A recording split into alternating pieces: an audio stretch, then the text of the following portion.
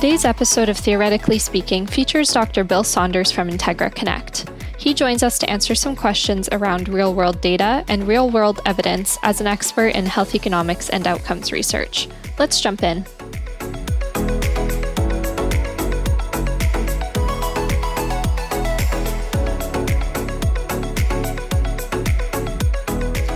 Hi, Bill. Thanks for being here today. Hi. How are you? Good, thanks. Good. Can we just start with a brief introduction to who you are? Sure. Yes, I'm Bill Saunders. I'm an epidemiologist by training, and I'm currently the Vice President of HEOR and Commercial Analytics at Integra Connect. Glad to be here today. Thanks. We're glad to have you here. Let's get started.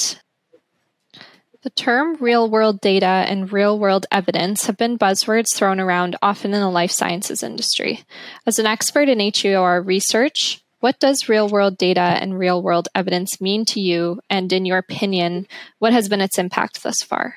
Yeah, real-world data and real-world evidence have been thrown around a lot over the past 20 years, and they mean a lot of things. Mainly, let's talk about what it means to me. So what it means to me is real-world data is anything collected outside of a traditional clinical trial setting. This can be an electronic health record data. This can be a claim source. This can be a patient-reported outcomes data. This could be imaging scans. This can be disease registries. So anything collected outside of a clinical trial setting, that's what real-world data means to me. Real-world evidence, however, that's a little different. So that's the analysis of the data to get insights into drug usage, benefits, risk factors, disease natural history. So the real-world evidence is the analysis of that real-world data that I just spoke of earlier. So the goal is to create a longitudinal patient journey.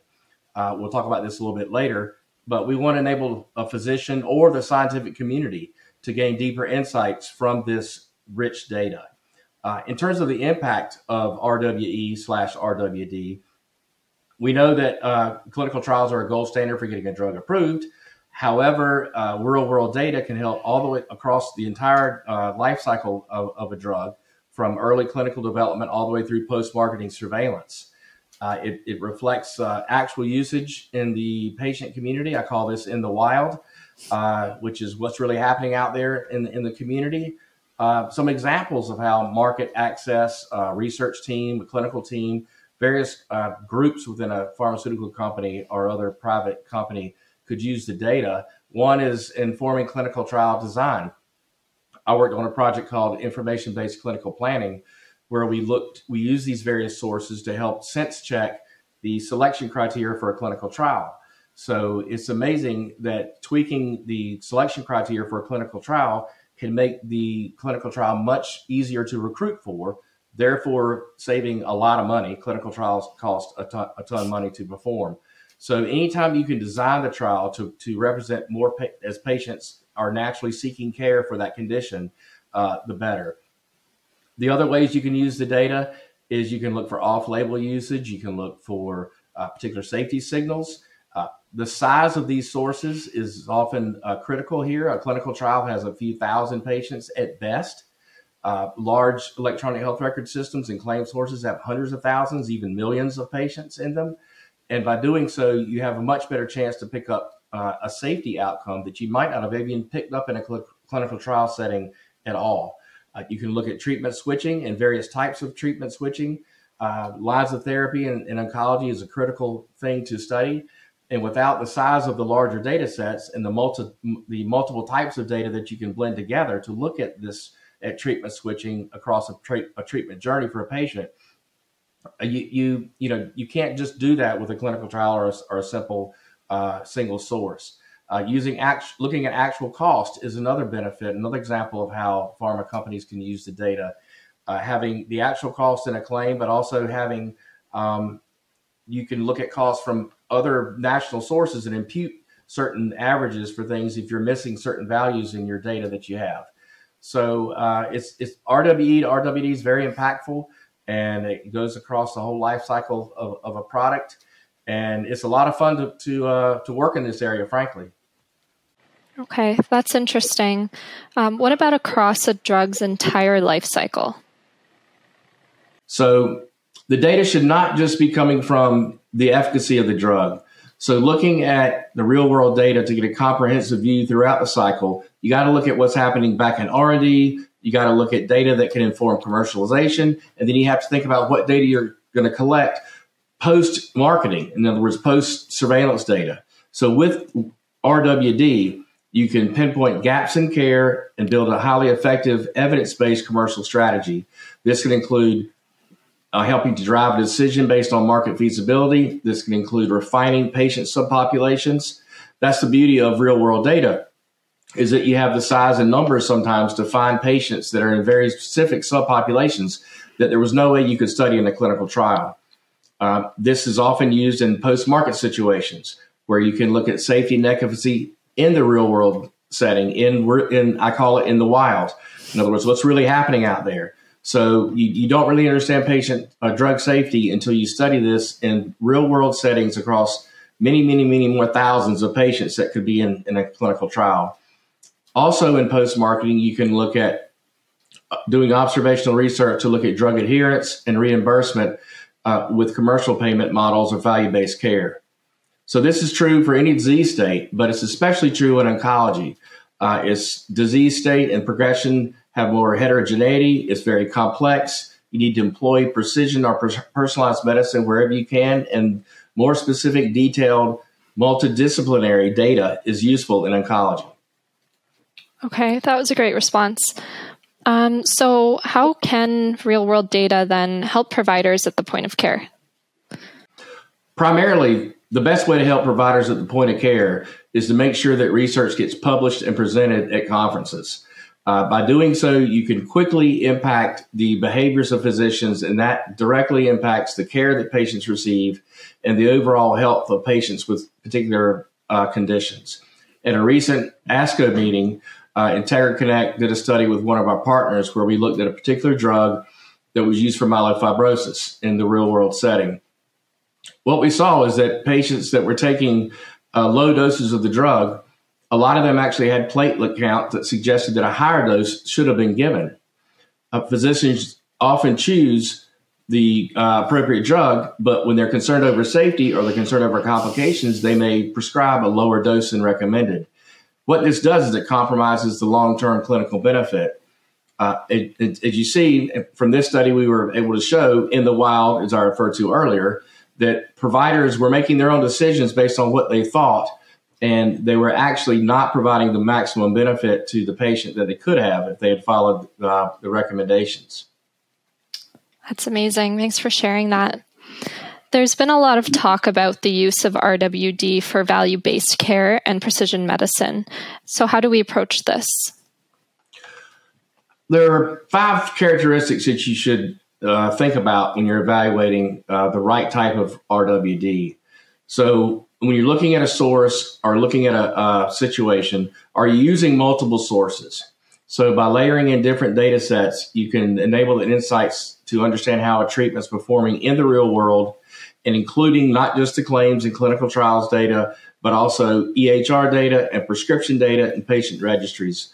Another characteristic that is useful is making sure that you're able to take advantage of structured and unstructured data.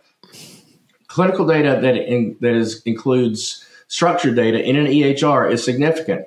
There's often rich clinical data that lives untrapped a lot of times in unstructured narratives.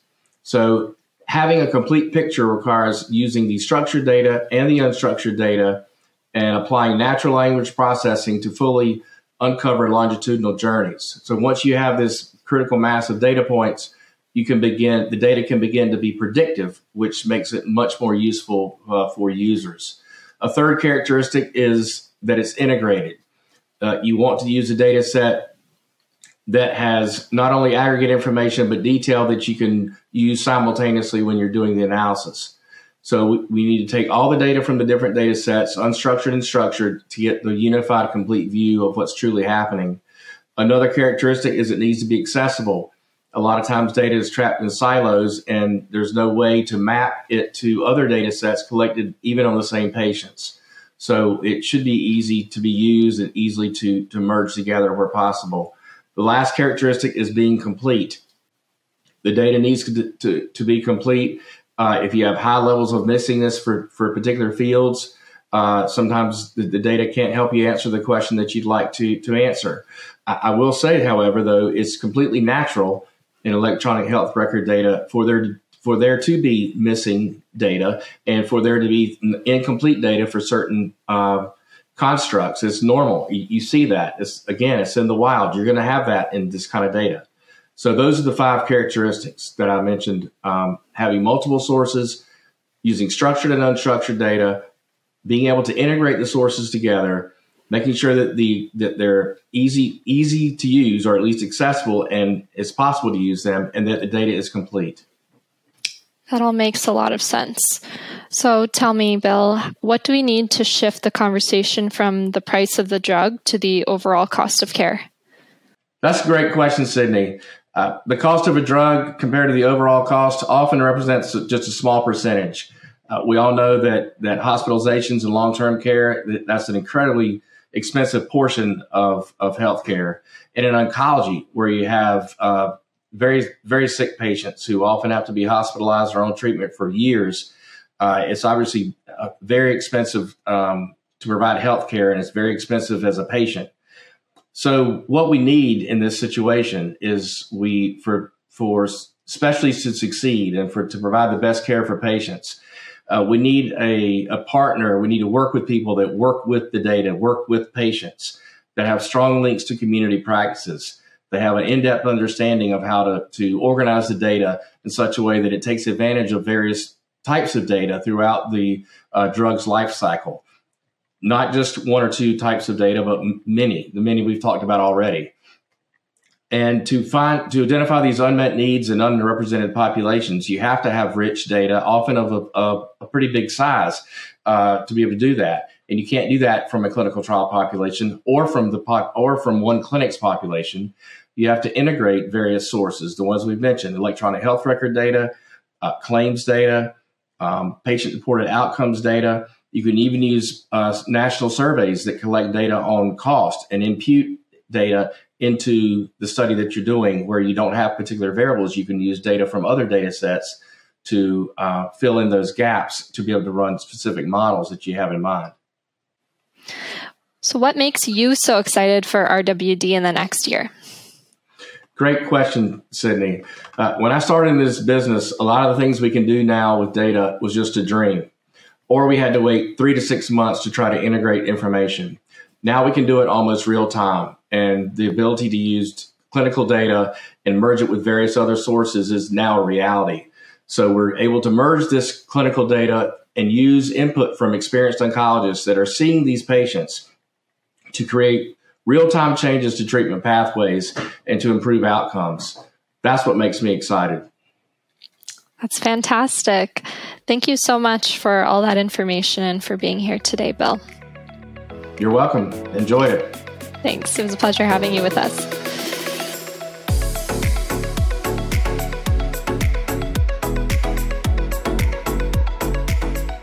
We hope you enjoyed this episode of Theoretically Speaking, and that you'll tune in to future episodes, where we chat with pharma value, evidence, and access experts. Don't forget to subscribe.